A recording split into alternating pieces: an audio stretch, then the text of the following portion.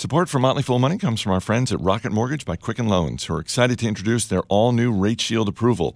If you're in the market to buy a home, Rate Shield approval is a game changer, and here's why. Quicken Loans will lock your rate for up to 90 days while you shop, and if rates go up, your rate stays the same. But if rates go down, your rate also drops, so you win either way. It is the kind of thinking that you would expect from America's largest mortgage lender. And to get started, just go to rocketmortgage.com/fool. Thanks also to LinkedIn for supporting this week's Motley Fool Money. LinkedIn Jobs matches people to your role based on more of who they really are, their skills, interests, and even how open they are to new opportunities. For $50 off your first job post, go to linkedin.com/fool. That's linkedin.com/fool. Terms and conditions apply. Everybody needs money. That's why they call it money. The best things in life are free, but you can give them to the birds and bees. From Fool Global Headquarters, this is Motley Fool Money. It's the Motley Fool Money Radio Show. I'm Chris Hilton. Joining me in studio, senior analyst Matt Argesinger, Andy Cross, and Ron Gross. Good to see you as always, gentlemen. Thanks, Hey, Chris. How you doing? We've got the latest headlines from Wall Street. We'll talk with best-selling author Charles Duhigg, and as always, we'll give you an inside look at the stocks on our radar. But we begin this week with the big macro. The monthly jobs report featured better-than-expected numbers, including the fact that wages increased at their fastest pace since June 2009, Maddie. Yeah, that's the headliner for me, Chris. Hourly earnings up 2.9%. We've been waiting for a while for wages to really start gaining momentum, and it looks like they finally are. The highest growth in about 9 years.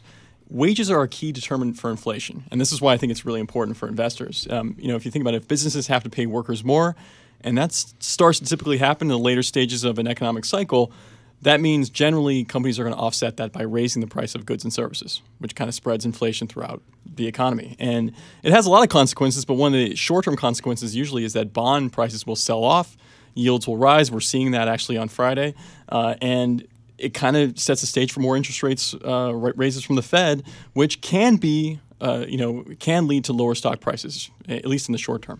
Yeah, that's what I was going to say. You saw the market trade down on this great news, right? There's always a counter to every silver lining. Nothing can just be good. So right now everyone's worried, including our administration, I'm sure, about continuing tightening monetary policy. Interest rates will rise. That could put a damper on stock prices. Interestingly, though, the job market is so strong that there are now more open jobs than there are people out of work looking for jobs. Changing demographics, more retiring people, a declining birth rate is really setting us up for a problem to get to that huge 3-4% GDP number without the proper workforce. I would have to say that's almost impossible. Yeah, the wage numbers, the growth is trending up, which is good because it's been so low for so long. It's still below the pre-recession, pre-financial crisis days. So we're not anywhere near kind of back to where we maybe should be. But what's interesting, I think, from the investing side for me is in a marketplace of rising costs and rising inflation, you really want to be a stock investor. You don't want to own bonds. I mean, that's not a place to really be. That's going to be a tough spot for bonds. As Maddie mentioned, yields are going to go up. That negatively affects bond prices. And you want to particularly own companies that have pricing power, the ability to handle these price increases because they are coming. Inflation is creeping up. So the ability for companies to manage the price increases for one of their highest cost inputs to their products is going to be really important for investors. But stocks are the way to go in that market. Yeah, I mean, I want to end this on good news because I do think, to Ron's point, Andy's point, but it is nice to see workers actually have choice now in this economy. In other words, I think for a long time workers were kind of feeling like they had to stay with their organization. They didn't take vacation. They didn't look for other jobs because the economy was still relatively shaky. But it's stronger today that workers are actually going out there and finding jobs and having some bargaining power. Another interesting week for Tesla shareholders. On Thursday night, CEO Elon Musk went on comedian Joe Rogan's popular podcast for a 2.5-hour interview. It was streamed live on YouTube, where viewers could see Musk at one point smoking marijuana. On Friday morning, Chief Accounting Officer Dave Morton announced his resignation less than 1 month after he started Shares of Tesla down 11% this week. Andy, is one of those two things worse than the other? Well, I think the headlines are coming from Elon on the podcast and holding a flamethrower. I saw a picture of him doing that and smoking maybe alleged marijuana and drinking some whiskey. But for me, just continuing to see some of the executive turnover. We also saw the head of human resources who will not be returning after a leave of absence. Dave Morton, who joined 1 day before Elon made his famous tweet. Funding secured. Funding secure with a price of $420 for a Tesla buyout. So I think just the public scrutiny of a company like this is just so much higher than what he realized. They said in the press release this has nothing to do with the leadership or the financial accounting, which is good to hear, and I take him at his word. And so I think from the fact that we are seeing these executives at a very high level continue to have rapid turnover at Tesla for shareholders is something we have to continue to watch. I guess I just wonder where the line was crossed here. You know, we look at a lot of these CEOs, and we ascribe the words brilliant, innovative, maybe a little eccentric, but at some point, I just feel like Musk might have stepped over the line into a little bit of a crazy. Off the rails? Or, yes, yeah. I'm looking for the right adjective here. I worry just about it's already, we know how difficult it is to run a car business. I know Tesla has, a lot of irons out there and other fires, but this is a tough business, and I think Elon's making it extra hard on himself and his company by doing some very weird things in the public, and it's causing a lot of turnover at his company. Yeah, and when it rains, it pours. With Andrew Left of Citron Research filing a lawsuit against Tesla and Musk for violating federal securities laws when he did announce that funding was secured for a take-private transaction. Normally, I would take Citron with a little bit of grain of salt. They're notorious short sellers. They talk up their own book quite a bit, but I think maybe he has a point here because that does, on the face of it, appear to me as a federal security law violation. Yeah, I'm not sure that Musk is helping shareholders, but it's, as someone who hosts a business news show, I certainly appreciate it. Something we have, it's almost like every week you could probably talk about Tesla, at least recently. We have talked about this. Investors in Tesla, you have to understand you are buying into Elon and into his vision. So you have to understand we are seeing a little bit more of the eccentricities of him coming out, but for investors in Tesla are buying Elon Musk. Last week in Minneapolis, JD.com founder and CEO Richard Liu was arrested after an allegation of rape. He was later released and is back in China.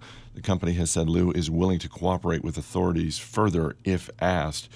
Matt, this is an interesting story on several levels, but what I'm struck by is the conflicting reports we're getting, both from U.S. media and from the media in China. And as of this taping right now, the investigation is still ongoing. It's still ongoing, and I think it's something that the allegations have to be taken very seriously. I think, as Andy just pointed out about Tesla, I think an investment in JD.com is very much an investment in CEO and founder Richard Liu. He's the founder. He built the business basically from a small electronics store 20 years ago. He's built it into the largest direct-to-consumer retailer in China. He's a billionaire. He's also somewhat of a celebrity figure. And he owns 16% of the stock, but also controls 80% of JD.com's voting power, to the point where the board of directors at JD really can't make decisions without Richard Liu involved. And so these allegations are serious. We don't know the facts. It sounds from what JD has said is that there aren't any charges coming. And if that is the case and that does prove out, the stock is likely going to rally because it's been hit pretty hard after this news. But we'll have to see, and I worry if there's even a sliver of credibility to the allegations. It's not just JD's reputation or Richard Liu's reputation. You have companies like Alphabet, Walmart, Tencent, who have taken major stakes in this business and have partnered with JD.com on a number of initiatives. They're definitely not going to stake their reputation on what happens with JD.com. Well, and on top of all that, he doesn't really have a second in command, does he? No, he doesn't. Coming up, we've got a few stocks on our radar and a few suggestions for Hollywood's newest film studio. Stay right here. You're listening to Motley Fool Money. All right, quick word about buying a home. Because of rising interest rates, a lot of unpredictability when it comes to buying a home, and it's causing a lot of anxiety with folks. And our friends at Quicken Loans are doing something about that. They're calling it the power buying process. And here's how it works. Quicken Loans will verify your income, assets, and credit in less than 24 hours to give you a verified approval. and this gives you the strength of a cash buyer. And once you're approved, you qualify for their all-new exclusive Rate Shield approval. They'll lock your rate for up to 90 days while you shop. And the best part is, if rates go up, your rate stays the same. And if rates go down, then your rate also drops. So you win either way. It is exactly the kind of thinking that you would expect from America's largest mortgage lender. And to get started, just go to rocketmortgage.com/fool. Rate Shield approval only valid on certain 30-year purchase transactions. Additional conditions or exclusions may apply based on Quicken Loans data in comparison to public data records. Equal housing lender, licensed in all 50 states. NMLS ConsumerAccess.org, number 3030. That's money. Money, money, money, money. As always, people on the program may have interest in the stocks they talk about, and the Motley Fool may have formal recommendations for or against. So don't buy or sell stocks based solely on what you hear. Welcome back to Motley Fool Money. Chris Hill here in studio with Andy Cross, Matt Argersinger, and Ron Gross. Okta, the cloud security tech company, is not profitable, and Wall Street doesn't seem to mind at all. Shares of Okta up more than 20% on Friday after second quarter revenue came in higher than expected. No earnings, Andy, but the revenue is going in the right direction. When you're right, Chris, when you're growing 50% on the billing subscriptions and 57% on the revenue line, I mean, Okta continues to show why this company that provides software solutions for companies and for enterprises to help them manage their employee login credentials and security credentials continues to win. The fact that stood out for me, Chris, was the fact that clients that generate more than $100,000 in annual recurring revenue was up more than 55% this quarter. That was a record. So they continue to show why they are more meaningful, why this interest of security management, simple logins, scalable solutions continues to really resonate with the clients they're serving. Clients like 20th Century Fox, Cisco, Allergan, the Motley Fool, right, Ron? So their retention rates continue to be north of 120% on a dollar basis. So their headcount was up only 27% when revenues are up more than 50%. So continuing good news coming out of Okta, and it's showing the stock price that it was up about 20% today. Shares of discount retailer Five Below up 15% on Friday after second quarter profits came in higher than expected. And Ron, same-store sales look pretty good, too. It's a firing on all cylinders moment. This company is really getting it done. Stock's up 95% year-to-date on incredible growth numbers. Sales of 23%. As you say, comp sales up 2.7%. We saw a great operating income increase of almost 16%. And then when you layer on the tax benefits that all companies are benefiting from, you have a 50% increase in earnings per share. So really incredible numbers. Now, do you want to pay 53 times for a discount retailer when you can buy Dollar General or Dollar Tree at 14 or 15 times? Well, maybe you do, because these guys are growing much, much faster than those. And there's pretty long runway of growth ahead with only 700 stores, and they think they can get to 2,500. Are the stores concentrated in any particular part of the country? They're in 33 states now and expanding. California has probably the most off the top of my head, but they're slowly getting into more and more states. This week, Mattel announced it is launching its own movie studio, Mattel Films. Among the toys that Mattel can leverage from its portfolio, we've got Barbie, Hot Wheels, Monster High, Thomas & Friends, as well as other brands, Maddie, that I really have a hard time imagining on the big screen. Yes, that's right. But there's some good ones in there. I mean, I personally was a big Hot Wheels fan growing up. I mean, I had so many. I was one of those kids that had a chest. Oh, I had a little suitcase. Oh, yeah, with the slots. I mean, the chest was like 50% Legos and 50% Hot Wheels. And so, I think that it's totally. I mean, it'd be like a sequel to Cars, but not really Cars. It would be its own thing. But I think that'd be pretty cool. So first movie out of the gate, if you're running the movie studio, is a Hot Wheels theme thing. Hot Wheels, right? Especially if there's an all-electric, maybe Model S in that. Andy, what about you? Well, I think the most successful one would be Minecraft, but the one that I would want to see is Rock'em Sock'em Robots. I don't know how they would make it, but I just think the Rock'em Sock'em, just take The Rock maybe versus some other wrestler and turn that into a whole movie franchise. Rock'em Sock'em Robots. Ron? Now, the correct answer is Masters of the Universe with He-Man and Skeletor. Now, I'm not naive or ignorant. I know that this was attempted in 1987 with Dolph Lundgren as the star, and it was a disaster. I liked it. I was 7 years old. In the right hands, you have a He-Man franchise on your hands. Come on. We have to go to our man behind the glass, Steve Brodo. Steve, I'm guessing you might have a thought or two on what the first movie out of the gate should be for Mattel Films? I do indeed. American Girls 2018 Girl of the Year. Meet Luciana Vega, a creative, confident 11-year-old girl, an aspiring astronaut who dreams of being the first person to go to Mars. I read that directly from Mattel's website. That is the first movie you can bet on. Wow. Well, I mean, American Girl, they got a lot of options there in terms of backstory and that sort of thing. All right, let's get to the stocks on our radar, and our man behind the glass is going to hit you with a question. Ron, you're up first. What are you looking at this week? I got CME Group, ticker CME, operates the world's largest futures and options exchange. They're in a great position to either innovate or acquire assets to grow. They take a little toll for every transaction that goes across their platform. Institutions managing risk, derivatives are more important than ever, which is good for their business. They pay a 3.6% yield, including a special dividend that they typically pay on an annual basis, and trading volumes are skyrocketing, so the business is strong. Steve, question about CME Group? Your biggest options fail whale and your biggest win, Ron. Wow, I haven't traded options in a long time, but I have in the old days rid options all the way to zero and lost a ton of money on some healthcare stocks. And then I believe back in the day I made my most money on PepsiCo call options.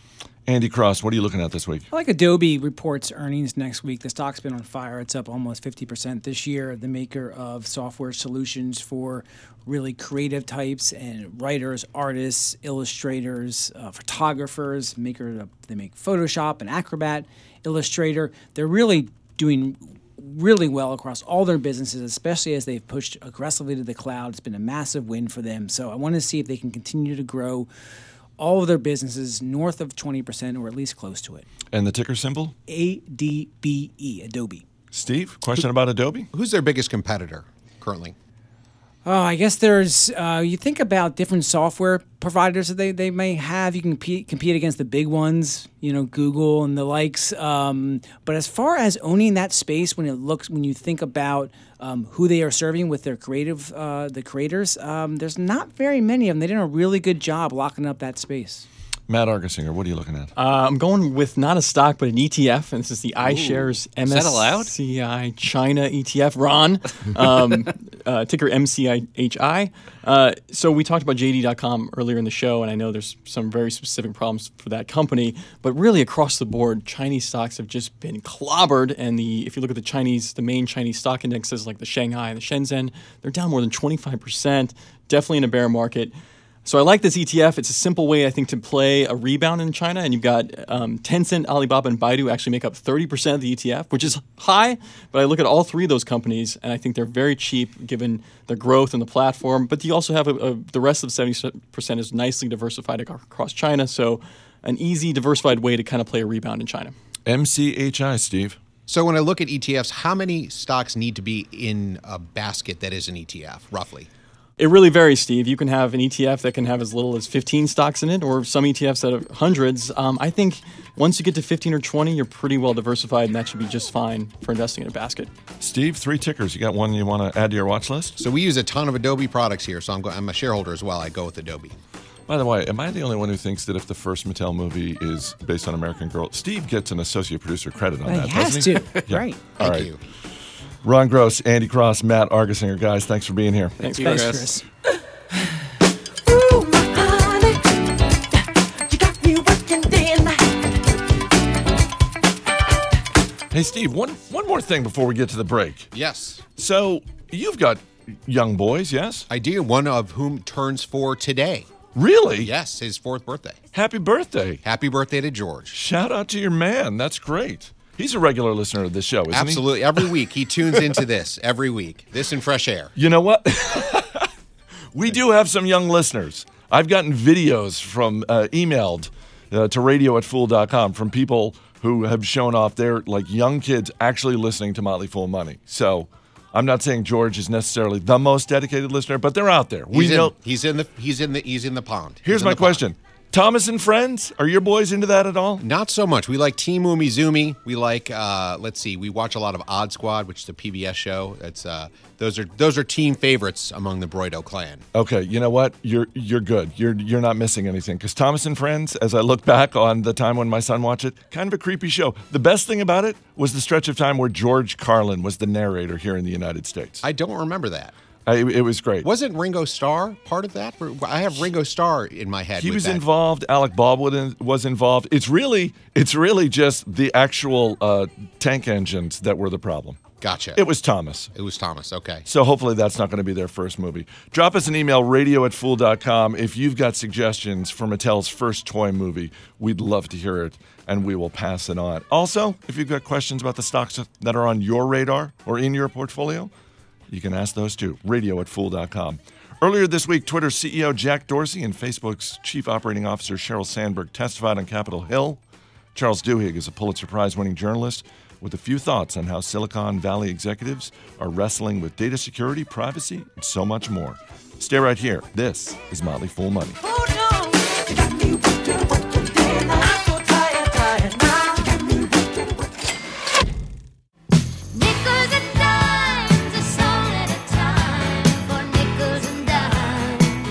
Welcome back to Motley Fool Money. I'm Chris Hill. Charles Duhigg is a Pulitzer Prize-winning reporter and a best-selling author, and he joins me now from New York City. Charles, welcome back. Thanks for having me on. We're recording this on Wednesday afternoon. It's important I timestamp this because who knows where this first story we talk about is going to go.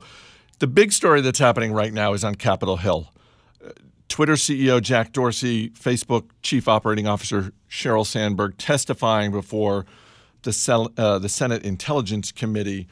And all of this is dealing with fake accounts, the integrity of our electoral process. We had Sheryl Sandberg talking about how Facebook is hiring more people to review content and investing more in artificial intelligence to spot fake accounts.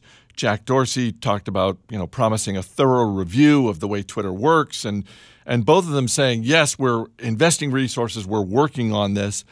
As you watch this story play out, what jumps out to you when you look at how Facebook and Twitter are trying to navigate this very tricky situation with outside interference? Well, the biggest thing, there's a couple of things that jump out at me. The first of which is, this is actually a really hard problem to solve, right? Think back to when Mark Zuckerberg appeared before Congress, and it actually seemed like there was a little bit of a combat between Zuckerberg and our legislators, our lawmakers. And what's different now is that everyone is kind of on the same side of the table because everyone's kind of realized this isn't a situation where Silicon Valley and Washington, D.C. have a difference of opinion. It's a situation where everyone kind of agrees that some type of reform is needed, but actually achieving that reform is really, really hard. That's the first thing that jumps out at me. Now, the next two are actually just as important. The second one is that you heard senators say, we need to regulate social media and probably, frankly, the internet platforms more broadly. And you heard Jack Dorsey and Sheryl Sandberg say, we agree. Right? Everyone is now on board to come up with some new type of regulations for what's going on online. And the third thing, and this is the most important thing in some ways, is what you didn't see. You didn't see anyone from Google. Right? They had gone out and they invited Larry Page. They invited the CEO of Google to come and join them, and they turned down the invitation. And there's a really interesting question as to why Google felt like that was the right thing to do, because what we are seeing is we're seeing a very different strategy emerge among some of the top largest internet companies about how they're going to deal and respond to the inevitable regulation that is now coming down the pike. It's interesting that when you mention Google and their executives utterly passing on this opportunity, because you had some senators saying that they were arrogant. Just as an investor, I looked at it and I thought it was kind of weak, because for whatever you think of Executive X who leads Company Y, you have to respect when they show up and Absolutely. They face the fire. And the fact that they didn't makes me think ever so slightly less of Google's leadership. Oh, no, absolutely. And there's a case to be made that greater regulation, what's going on right now, will actually benefit the incumbents, right? Who has the most money to be able to deal with regulations and be able to enforce them? The giants. Some startup walking into a regulated environment is going to have an even tougher time if that is, the giants are involved in writing those regulations. Right now, we have Facebook and we have Twitter at the table. And Google's nowhere to be found. Well, and also with Google, we had President Trump recently complaining about Google and whether or not their news algorithm is being fair. It seems like they may have caused themselves more harm than good with this move when you combine that with Trump's recent complaints. I absolutely agree. I mean, look, at the end of the day, the economy is now the internet economy, right? Every company is an internet company. And these are either the robber barons, or these are the monopolists, or these are the guiding lights who are showing us the path to the future. Regardless of which one you believe they are, they should be involved in the most important conversations. And when you don't show up for a meeting with the top legislators, top lawmakers in the nation, and probably the world for that matter, you got to wonder why. Why not just send someone to sit at the table and participate in the conversation? I want to go back to the conversation you and I had back in April, because one of the things we talked about was an article you had written. Part of the article was about the antitrust case against Microsoft roughly 20 years ago. And I want to get to two parts of that as they relate to the events that are unfolding right now. One is you and I talked about the distraction factor for Microsoft, how Microsoft spent so much time dealing with the antitrust suit that the government had brought against it that they kind of took their eye off the ball in other areas of the business. In terms of Facebook, Twitter, and definitely Google, do you think that even though in the case of Facebook and Twitter they have a seat at the table, does this distract them to a degree that potentially harms their business over the next few years? It's a really hard question, and I think a really good one. I think you're asking exactly the right one, particularly for investors as they're trying to think through, right? The problem is that we're living in this time where things are changing so quickly, and there's like 3 or 4 news cycles a day. The things that we do know is that an economic downturn is coming, right? Could be a slowdown, could be a recession. Nobody knows for certain how it's going to manifest, when it's going to start, but we know that it's coming. This has been the longest bull market in history, and that has some consequences. And then on top of that, there's all this uncertainty in the world, right? There's uncertainty around politics. There's uncertainty around the White House. There's uncertainty around trade. And so then the question becomes, for these companies that have a really entrenched position, what ought they to be investing in next? Where is the competitive threat going to come from? Because it's not going to be search, and it's not going to be social media. It's going to be something new. Now, historically, what tech companies have done is they've made a bunch of different little bets, and they've used that sort of covering the board with those bets to try and make sure that they're ahead of the game whenever the next thing emerges. And your question is exactly the right one, because if one of the bets that they're making is on regulation, can they keep that bet small enough as part of their mind share that they can pay attention to what's going on in the rest of the economy and in the rest of the marketplace? I think we're just going to have to wait and see. It's not just regulation that should make us worried right now. It's the fact that there's so much uncertainty around so many different things. If you're Google or you're Facebook, what are you thinking about overseas trade and currency risk right now? What are you thinking about what's going to happen with the midterm elections? There's so much uncertainty. And the one thing that we know is that uncertainty is not great for steady as you go investors, right? And these companies are steady as you go investors at this point. But also, uncertainty creates great opportunities for fast and nimble companies. And the question is, are these giants fast and nimble anymore? Another thing we talked about this spring was you had written about how the antitrust lawsuits can be an important part of the innovation cycle. When you think about the distraction factor for Google, Facebook, Twitter, is there someone out there that you think benefits from sort of the greater scrutiny, particularly when it comes to those 3 companies? Absolutely. And the thing is, I don't know their name, and I don't think any of us do.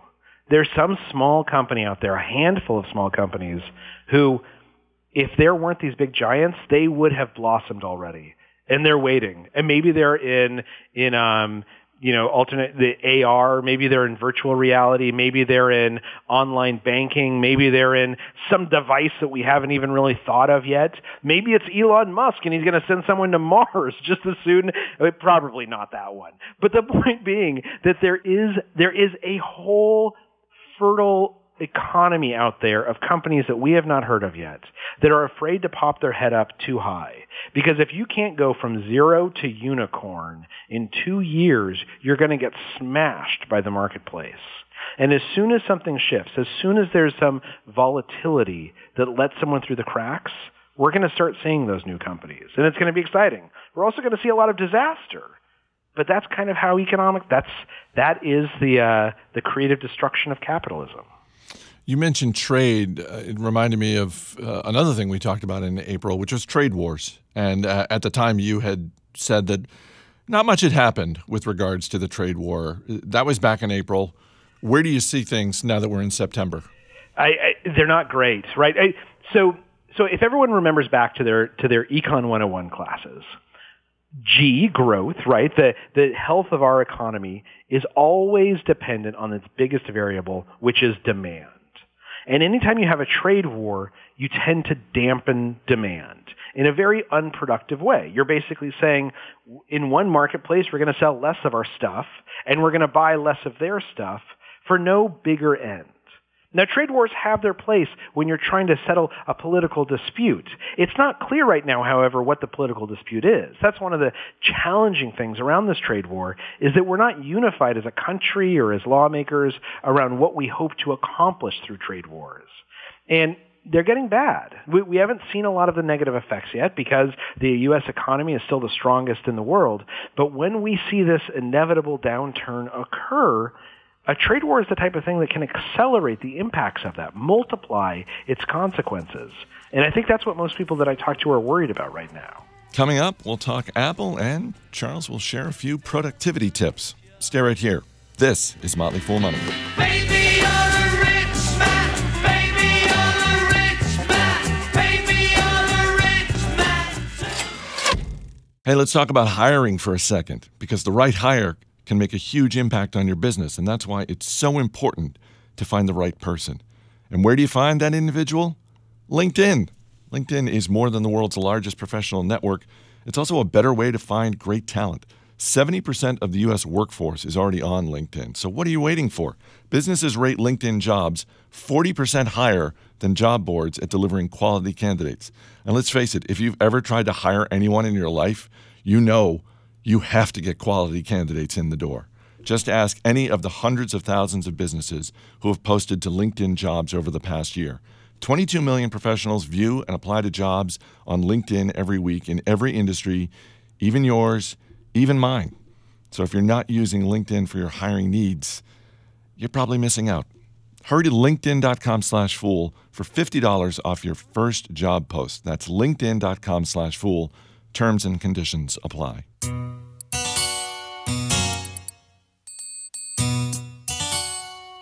Welcome back to Motley Fool Money. Chris Hill talking with best-selling author Charles Duhigg.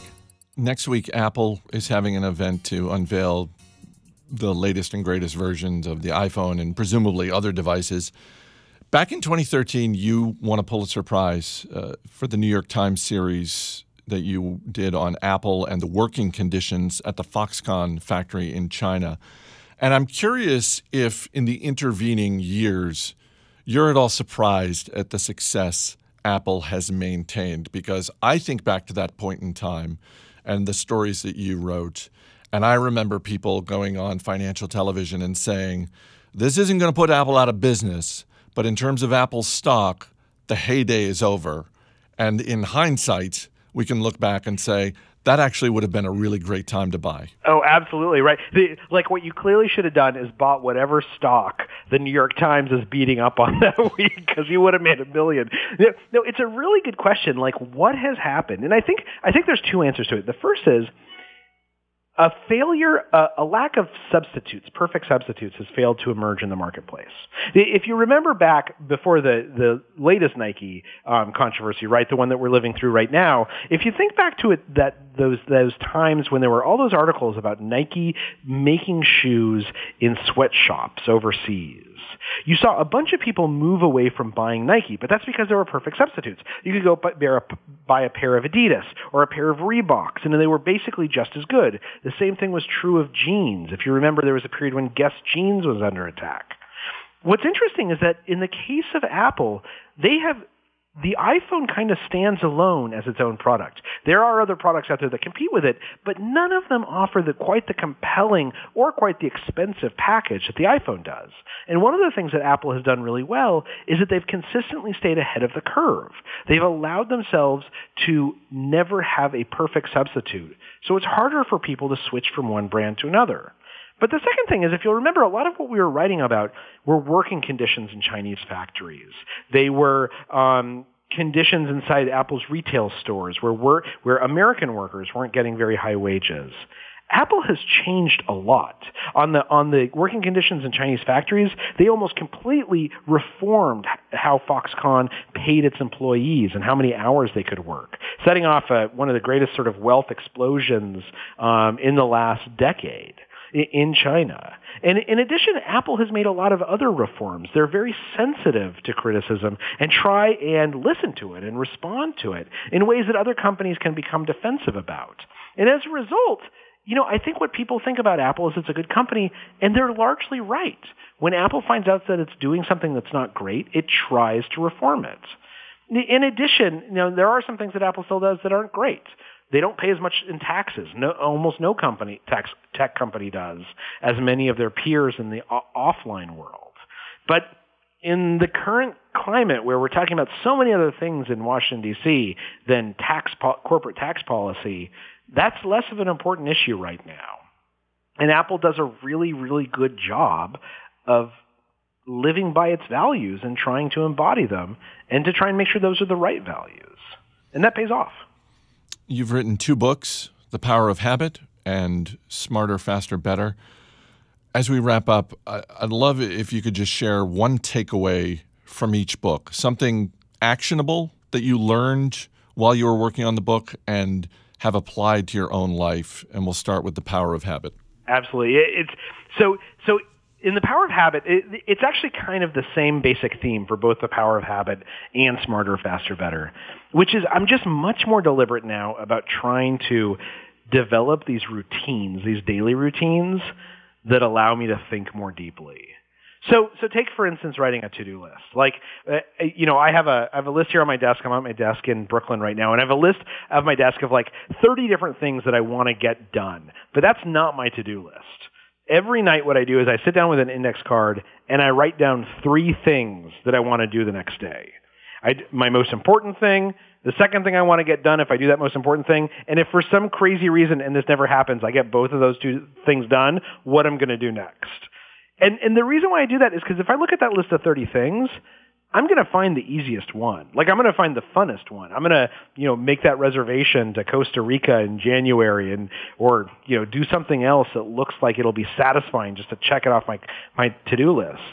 But if I only have 3 things on a list and I force myself to write down the 3 most important things, then I actually get done the things that matter most.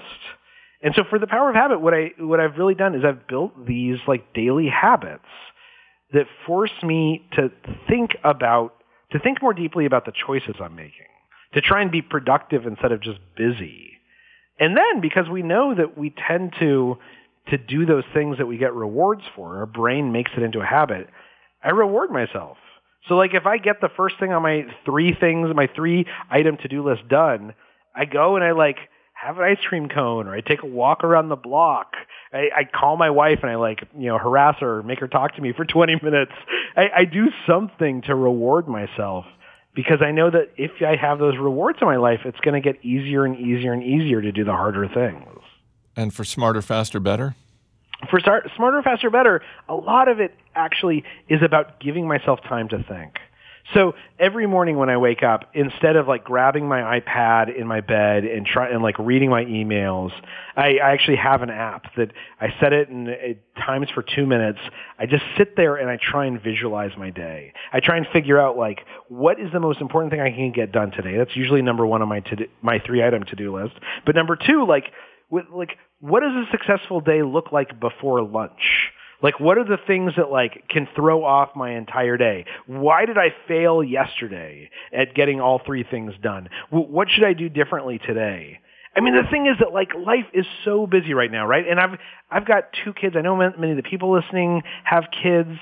You can literally fill every minute of every day being busy. Even just replying to emails, spending time with your children, just trying to, like, digest all the news that's out there. Busyness is the enemy of productivity. So I have built these little windows into my day that force me to think more deeply about the choices that I'm making. The other thing I do, and this is really important, is that when I get home every night, or when I call my wife and harass her on the phone, I tell my wife what I did that day. I tell her like hour by hour what I did that day. And it is supremely boring for her. She does not want to hear about my day. But I'm not doing it for her.